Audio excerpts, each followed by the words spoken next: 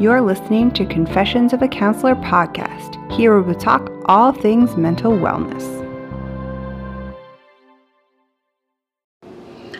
Hi everyone, it's Janice here, and welcome back to Confessions of a Counselor.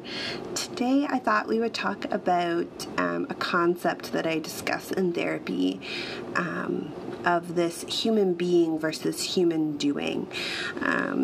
When it comes to a mindfulness practice and recognizing that we are human beings,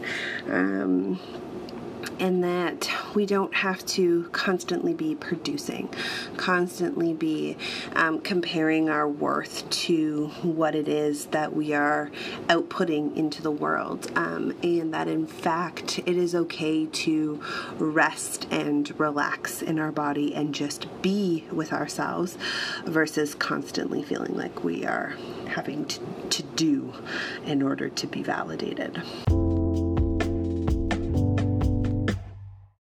So I think oftentimes we feel like we have to be doing so much in order to be valued or to be seen as productive or helpful or even just a good person, that we forget to be in the stillness, to be with ourselves, and to allow ourselves to have that relaxation and okayness within ourselves.